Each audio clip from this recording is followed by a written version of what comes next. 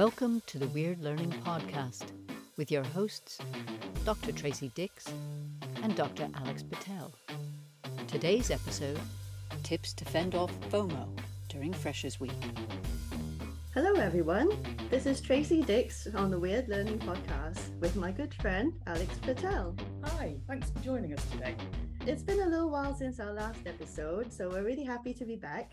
Our episode today is inspired by a question that I saw on social media recently regarding all the students who are starting university very soon. Lots of students settling in at the moment, and as usual, there are plenty of events on during Freshers Week to help you meet people and make friends. But what if going out and clubbing isn't your thing? Should you feel under pressure to kind of go to every single event during Freshers Week, or are there other options? That's what we'll be exploring today. So Alex, do you remember what Freshers Week was like for you? Right, so I was at Manchester University, and bearing in mind I grew up in a very small village called Acton Trussell, which is near Stafford, so shout out to anyone from Stafford. And moving to a big city like Manchester was pretty exciting. So when I arrived for Freshers Week, obviously went to the halls of residence, found my flat, met my flatmates there. And as soon as we'd done that, we were pretty much invited to the campus, and there was so many things going on. You know, we could walk around a hall, find out about different student societies. There were also lots of flyers for events. So I remember picking up ones again for student societies. There was one for Taekwondo, which I did eventually join, but huge numbers of clubbing type events. One of the popular ones, which I quite liked, was something called Club Trop. Oh, Club Trop. Club Tropicano. So that was very much 80s music. It wasn't a great nightclub. It was a big shed, basically, but lots of people, lots of cheesy music. It was a great time. I think the idea is that a lot of the events are kind of put on to cater to all types of tastes. And I guess one of the problems with that is when you try to please everyone, you kind of end up being a little bit meh to specific people. Would you say that? When you try to please everyone, you end up kind of pleasing no one really. And everyone's sort of compromising and going, well, I don't really like cheesy music, but I'll go because everyone else is going. It can be a little bit like that in the first few weeks of term while everyone's finding their feet. But, you know, if you think about it, if you don't like clubbing or drinking, and, you know, drinking is definitely not for everyone, then going to those events are probably going to either attract people who don't like the same things as you know, if they enjoy clubbing, or people who aren't really being themselves. Although I would say that it's, you know, I think everyone does have a filter when they first go to university, and over time it might take a while for people to be more themselves or kind of find out what they like and what they don't like, you know, through the process of trying all the different opportunities that are on offer. Yeah, it's a great time to kind of try and work out who you are, really. Sadly, I did not take this opportunity. I pretended to be somebody I wasn't. It sounds a bit strange, but I think it's true. Yeah, I think a lot of people do. So when I first started at university, I remember a lot of the events were very sort of clubbing focused, or at least the ones that were on my radar, you know, and I remember like my flatmates and, you know, another flat that we kind of made friends with were all very enthusiastic about that sort of thing. It was quite alien to me. Growing up, I wasn't like really into clubbing or anything like that. I was very into my hobbies, you know, which we've covered in previous episodes. But I did start university with a friend from school who was very extroverted. And in some ways, that was a really good thing because, you know, we just kept each other company at first and went out and met people. But on hindsight, sometimes, actually, no, a lot of those people I'm still kind of vaguely in touch with now, mostly through Facebook, I'd say. But we've kind of met since. But I do remember that, you know, it's very similar to Alex's experience. A lot of information is thrown at you in the first couple of weeks. Like during Freshers Fair, you're given like a goodie bag full of flyers about pens, freebies, about the library, about the career service, about the student welfare service, about the chaplaincy, about the SU, and all the student union. The student union and all the services that the student union offers. The Study Skills Center, which might be known as something different at your university. and dominoes. Certainly at the university we work at, there's a Domino's just down the road, and they hand out lots of flyers and freebies for that. Well, actually, I recall at the last Freshers' Fair that we checked out, they were handing out free pizzas as well. And at another university that I used to work at the end of every club night, there would be Domino's staff kind of waiting outside the exits with their kind of personal sized pizzas to kind of sell as students were leaving the student union. Yeah, so it's well worth going to any Freshers' Fairs or events at the beginning of term, because there are a lot of deals and things you can get hold of. Yeah, and there are some free lunches to be had as well. I think Costa was also around at the last one that we went to, free pastries as a taster, so you remember who they are the next time. Tip, take your Tupperware with you. You can load up. Take your Tupperware with you. That is a good tip, actually. What was the other one you were saying earlier? Make sure you have a recyclable bin close by. Yes. Sadly, a huge amount of money is spent on creating leaflets and flyers, and it's a lot of waste. Quite often it just gets dumped on the floor. Somebody will take a leaflet and then drop it.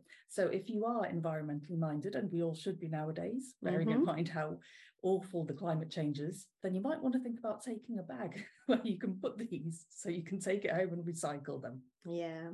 Or, it'll be a very good time to start familiarizing yourself with the campus recycle bins. There should be many stations dotted around. It's certainly a time when, all the various services that are around, all the kind of eating places, all the clubs and societies are looking to make you aware of their presence and, that they're available, so that, at the time when you might need their service, you will think of them and you'll kind of get in touch. So you get pens with all their website URLs on them. You'll get like business cards and all sorts of things. And it can feel very overwhelming. So let's compare the process of settling in to, when you need to, for example, use a reference book or a website when you're first researching a topic. So, for example, you're kind of given a topic to work on for an assignment. Since we're here to coach you with your assignments, that's the example that we will Straight in there with essay tips. Straight in there with essay tips, settling in tips and essay tips. So you are tasked with, discussing a topic, for example, and how would you first approach it? So you might go to a reference book, or these days, most of us would probably turn to a website and just search something on Google. So if you need a definition, for example, it will pull up like several definitions from a variety of online dictionaries. You don't read everything that's available to you. You won't kind of go through all the pages of search results because that's too overwhelming. Most of us would just dip in to find what we need. So we look for like the description that kind of resonates with us or feels relevant to the topic, something that we feel like we can understand. And then, we would apply that to the topic, see how it fits. Like, does it kind of seem like it applies well?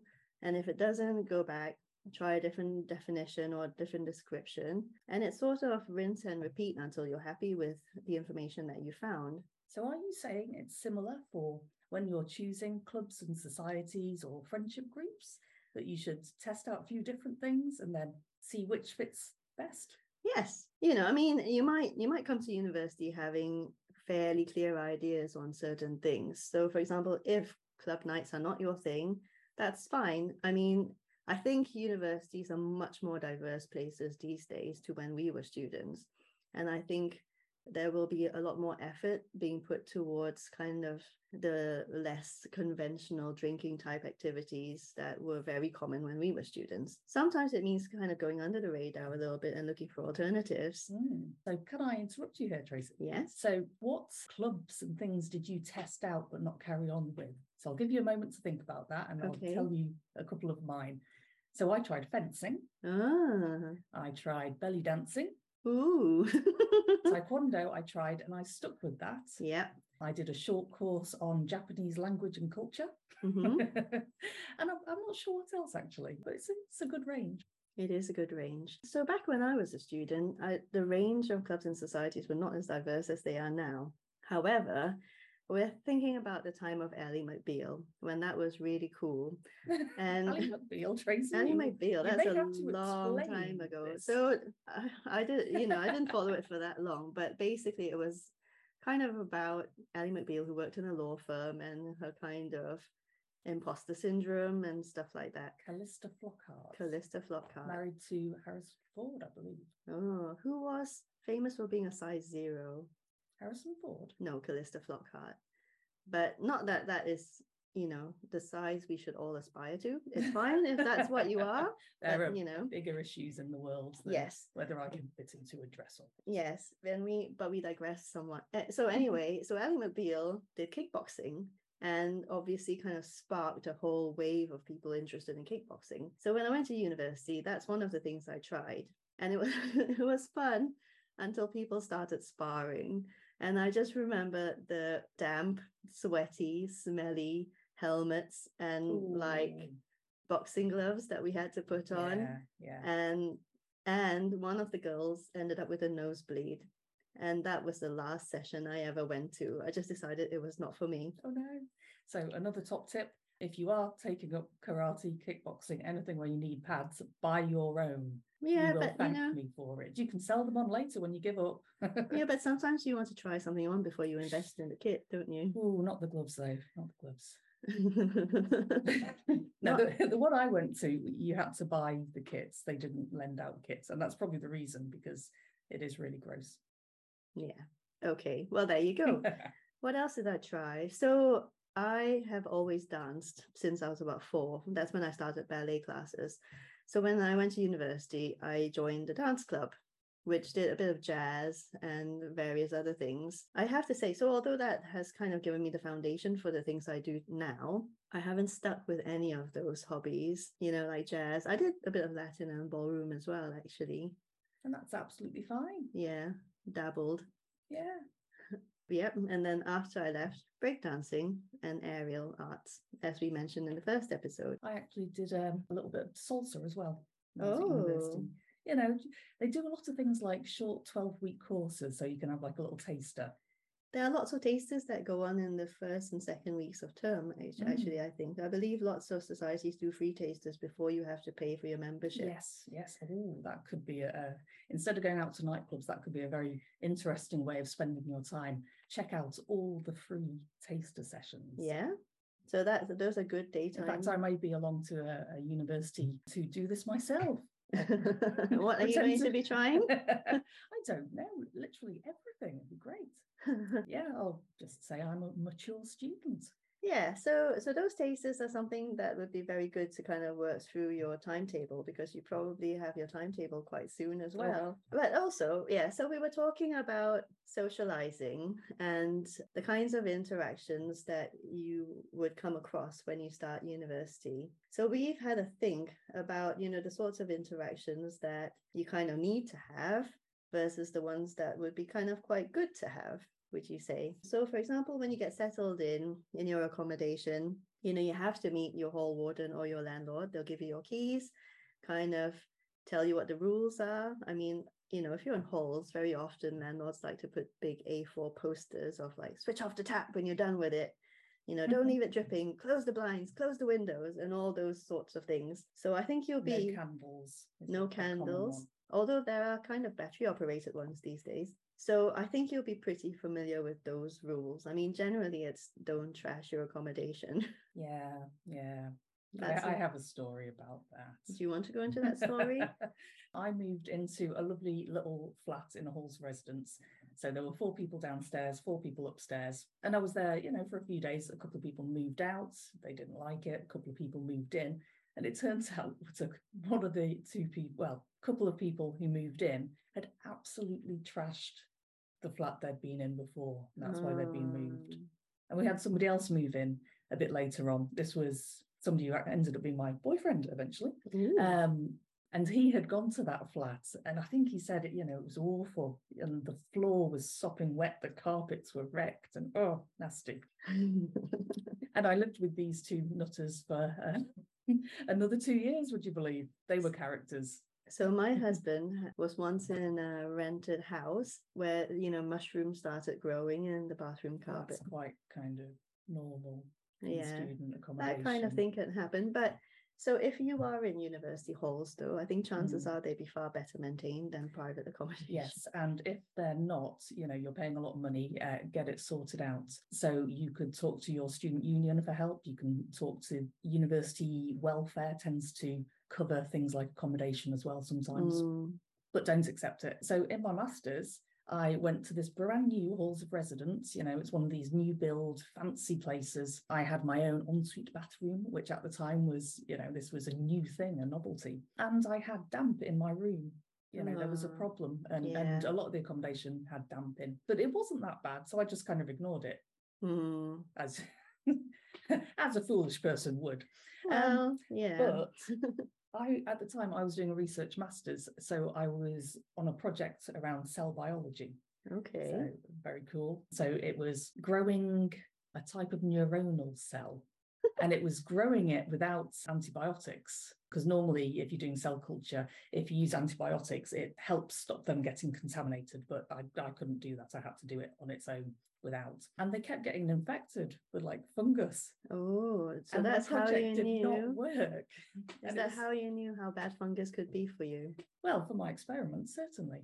But also for your health, because you are made of cells, right? But I only realised at the very end when I just casually mentioned to my supervisor, oh, I've got this damp problem in my halls of residence. She's like, and straight away, she was like, well, that explains it. What explains it? Hang on, backtrack. That explains why your project didn't work. It wasn't poor technique. It was, the conditions, the environmental conditions. So the environmental conditions can influence how well we are able to perform. Nice. That's a little message to take away. That's true, though. It's true. So I know of a student at a university where I think, again, it was damp. There are big issues around damp in multi-person kind of accommodation. And it caused her to get, really quite bad rashes all over her body. She became kind of sensitized to it. And she did luckily complain about it and get something done. Good on her. Yes, so if you see any mold, hopefully you don't in your first week of term, my goodness. But if you see any, like black spots of mold or anything in your accommodation, don't be tempted to just bleach it out, because it's often a much deeper problem.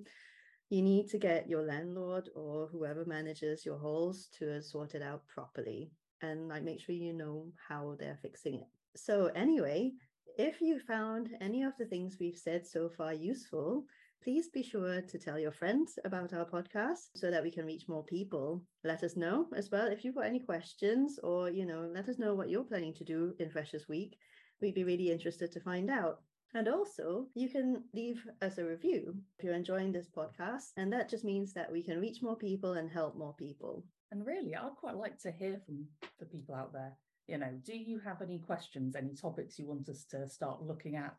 Or what do you think about what we've been talking about so far? Have you got any stories about Freshers Week? Yeah, we'd love to hear those stories. So you can send us direct messages on Instagram, Facebook, and TikTok. We are delving into the world of TikTok. Okay, so we've talked about hall wardens and landlords, but also most of you will probably be in some kind of shared accommodation. If not a shared room, then you'll be in a flat or a shared house. And I guess this is probably quite obvious, but you do need to interact with the people that you share your accommodation with. Great way to make friends. It is a great way to make friends, but also, you kind of need to be able to have open conversations, because you're all going to be living together for at least the next year. But also some of the benefits on that is you could coordinate on housekeeping, like keeping things tidy, but also perhaps clubbing together to, put an online shopping order through. I mean, before the days of online shopping, having a flatmate with a car was super useful for doing weekly shopping and getting your tins and heavy bottles without having to carry them all the way back. Yeah, I mean, you might find that everyone goes off and does their own thing over time, but these are the people who are around you and will, be very much part of your support network when life gets a little difficult, which, it will do during university at times. Yeah. So I could tell you a bit more about the characters that I first ended up with. Okay. Go on, Alex. So, yeah, one of the first people in the flat was this Italian guy, and he fancied himself as a bit of a ladies' man. So he was always making incredibly sexist comments. And So he really liked the stereotype of him. yeah. So there was him. There was another, really nice English guy, white middle class. So he set up an industry dealing cannabis. Would you believe? Where was the farm? Did he set up a farm? No. Oh, Just selling small amounts. I see. There was another guy who was a compulsive liar. He once told me he had a very long-term relationship with an African princess who sadly passed away. How did you know he was lying? He was a white working class guy from Sheffield. And he also told me that he had set up a casino online and he was, a bit of a millionaire. Yeah, but universities sometimes get students who are like royalty. Oh, certainly. So that's not completely like over the top that he could have met a princess or had a relationship with a princess. I mean, before university, maybe a little less like, I don't know. It wasn't the only fib. Okay. But, very entertaining people. And then, of course, I had some of the flatmates who were, absolutely wonderful, easy to relate to, really friendly people without really unusual eccentricities. Good. So there are people like you out there. But actually, I have fond memories of hanging around with these other people. Mm-hmm. They the compulsive liar person. He was a really nice guy. He just, had lots of stories to tell. And we actually shared flats for a couple of years.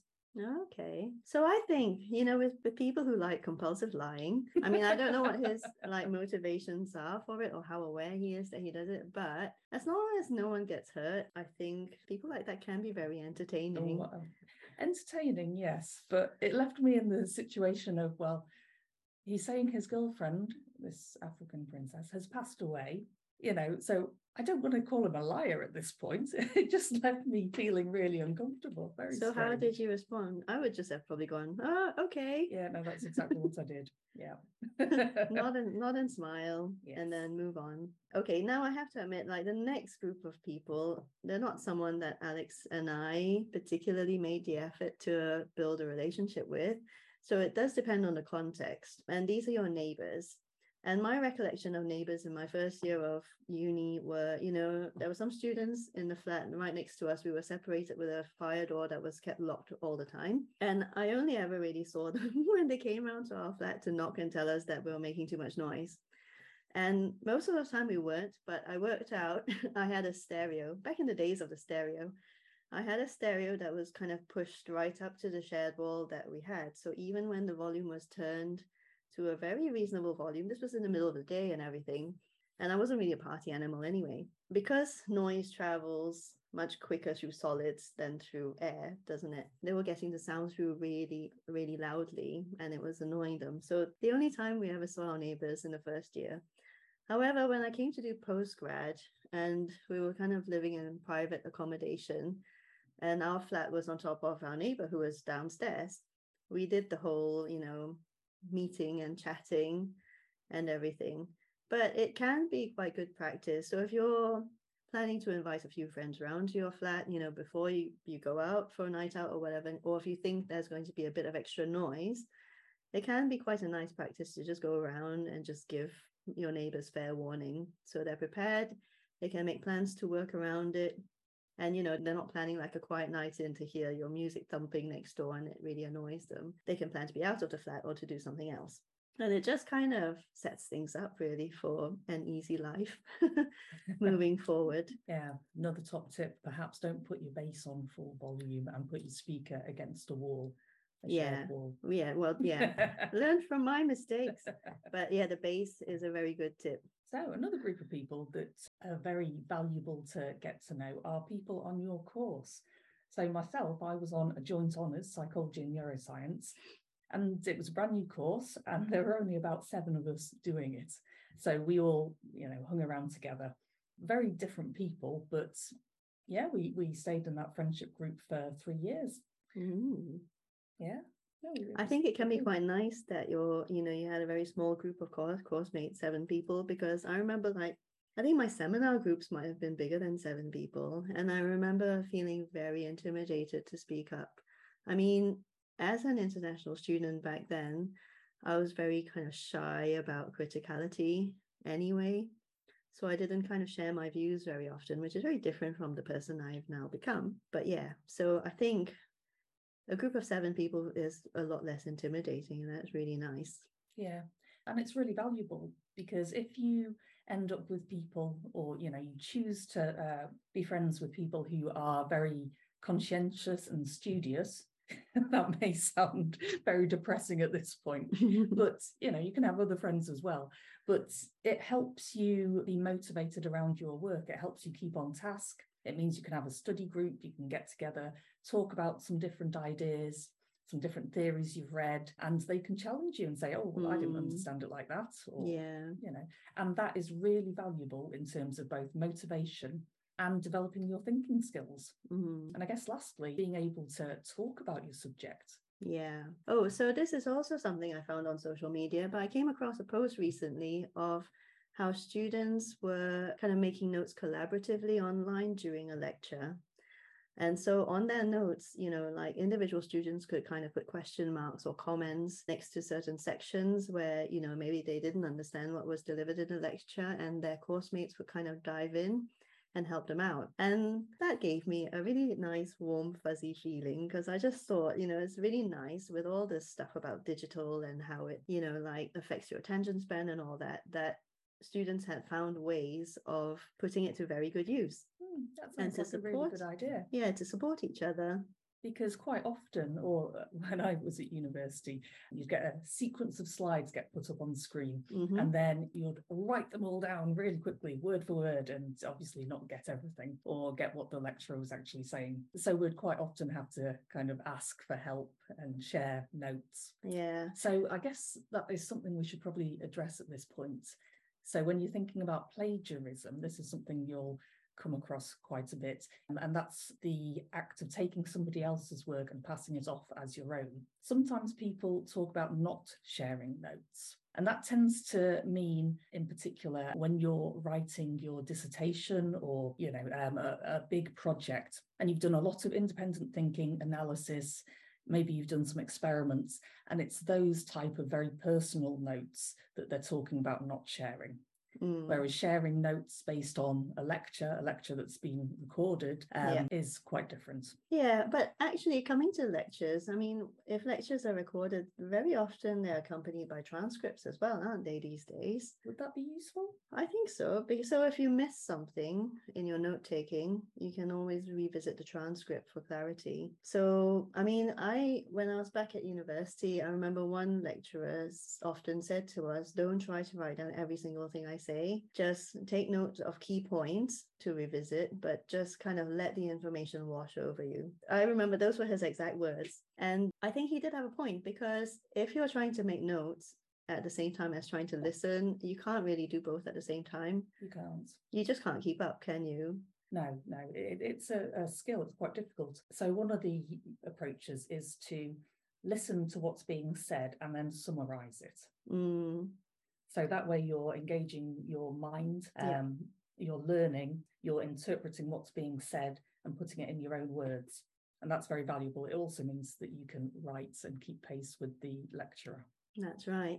You're kind of making the information your own, aren't you? And I mean, the beauty of all this is everyone kind of explains things in different ways. So coming back to, Alex, what you said about not sharing notes. I mean, when it comes to something like a dissertation anyway, topics are so personal to the student that there won't really be much crossover between projects that people are doing. So I don't think there's too much risk there of plagiarism through note sharing. But when it comes to sharing, your lecture notes, doing that kind of collaborative approach via Google Docs or, other tools that your university supports can be really useful. And can be a really good way of everyone supporting each other. Okay, so kind of moving on, we'll go into the interactions that you might have with people in your school. And your school administrator is a really important person. You might have several of them. Now, they are your portal to any course-related questions that you might have. And I mean... So who do we mean exactly? It's the people in the office, the departmental office, that kind of thing. Yeah. Yeah. And I think their post is usually called a school administrator. But, you know, if you go to your school or your academic department website, they're kind of called different things depending on the university. There will usually be a list of names under the school office or school administrator or something like that. So any of those names will probably be quite a good contact to ask if you've got anything that's course related to, you know, changing your modules, timetabling issues, questions you have about submission. So, I mean, the administrator might not be able to answer all your questions directly, but they can certainly put you in touch with a person who can help. Yes, yes. And treat them well, because they have a lot of kind of power. So if you're getting on the good side of them, it's, you know, it just makes your life a bit smoother. Yeah. They're not going to... They can do a lot for you. Not in a mafia kind of way, you know, everything's above board, but they're just very helpful people. Goodwill goes a long way. You know, if you're having a bad day, they may sit down and, you know, give you a bit of a hand, direct you to something that could help you. Mm-hmm. The other person that hopefully you will have a good relationship with is your personal tutor. So everyone is assigned to a personal tutor, and they kind of look after you on a pastoral basis as well as academically. So, you know, if you're having a really hard time with university, do see if you can have a chat with them. Yes, yeah. Make use of this system. It's really valuable. If you have any questions about the broad subject area or how to improve your essays and things like that, it might be helpful to talk to this type of person. One thing, though, this is a really good top tip, is that if it's a course with hundreds of students, sometimes supervisors or admin staff or tutors can get overwhelmed by students asking some questions. Yeah. And quite often they'll think, it's in the handbook, you know, why didn't they read the handbook? So do a bit of research around the question beforehand. If it's something, you know, quite simple, you know, do have a look at the handbook, talk to a couple of people on your course, and they may be able to help you solve that problem. And equally, when you're going to see your tutor or a supervisor in terms of asking about an essay question, perhaps, or some work like that, do a bit of preparation beforehand so you get the most from that session. Show up with, you know, perhaps your own attempt to answer that question, how, you know, showing how you've interpreted it, what you think you might do next, basically. And that creates a much more useful conversation with this academic who has, you know, a wealth of knowledge than if you just kind of rock up and say, I don't know what to do, help. Yeah, although, you know, if you feel like you've exhausted all avenues, you've looked in the module handbook and you really still don't know what to do, then still go and ask for help. Definitely. You know, don't be shy to ask for help, because that's more important than, you know, being afraid of doing that. But yeah, I do take that point. Like, try to find the answers yourself first if you can, because you will go to them with more specific questions and they will know how to target their advice for you. Win-win situation. Win-win situation. So regarding other academics, then, I mean, you'll come across, you know, your module leaders, your seminar tutors and people like that. And over time, you'll work out, you know, the ones that you gel with the most. Like, you'll get on with some people more than others, and that's really natural. Yeah, and I mean, this is definitely true for me. When I was at university, I had really good relationships with a number of academics, and I would quite often go to them for help. On hindsight, maybe a little bit too often, but they were extremely supportive. And, you know, we just kind of had that kind of chemistry. How about you? You did chemistry? I didn't do chemistry. I studied English. So I was completely the opposite.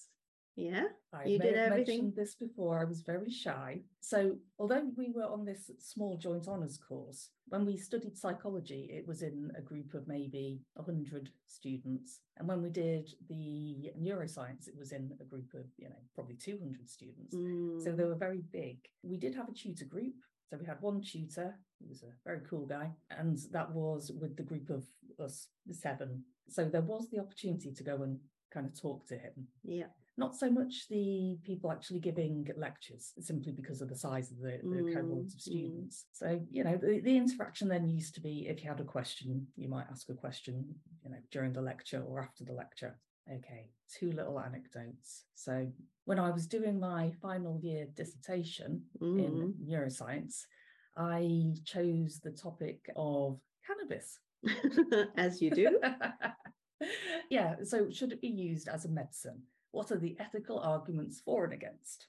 So I thought, yeah, this sounds like a good debate.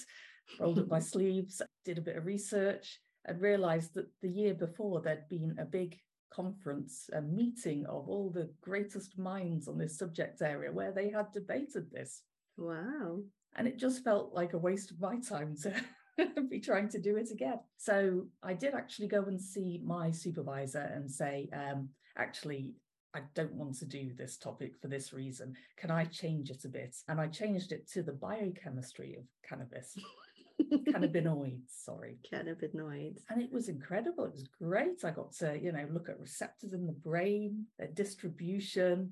There are 2 types of endogenous cannabinoid receptors, one lot in the brain and one lot around the rest of the nervous system. Okay. Yes, it was really interesting. And you know what? I actually got the second highest mark in a cohort of 287 students. Wow. Well, so that was cutting edge research, actually. I mean, you might have to explain some of it to our audience in kind of more lay people's terms, because I didn't understand a great deal of that.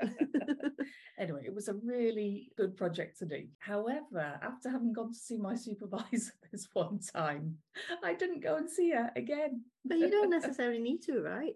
I should have done. I could have had the top mark of the year. I never took you to be such a competitive person. Not really, but it turns out if I was to look at this dissertation now, I have used 2 contradictory referencing styles, Harvard and Vancouver, at different points of this. Actually, maybe what you mean is you should have seen your librarian. I should have got somebody to give me some advice. On a bit how of to feedback. reference. I should have made use. Yes. So even if you're doing quite well in your subject area, that is often a way you can improve. It's always worth talking to people. So academics are all different in how they mark.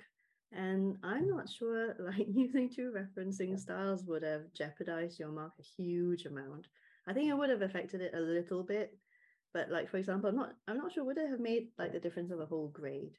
Again, it does depend. I think I'd have got 95 if I. What did you get? 85. Really? Bearing in mind there were probably loads of typos and the attention to detail wasn't there, so that means you can't get 95. So one more top tip, use your spelling and grammar check. But also, if you need help with referencing, go and see your academic librarian. They're very experienced on referencing and they can help you. However, the ultimate responsibility of checking your references and bibliography is down to you. How long do you normally spend checking referencing? I usually do it at the end, but then I'm a real stickler for proofreading anyway. So I tend not to make a lot of like grammatical and formatting errors because it always jumps out at me.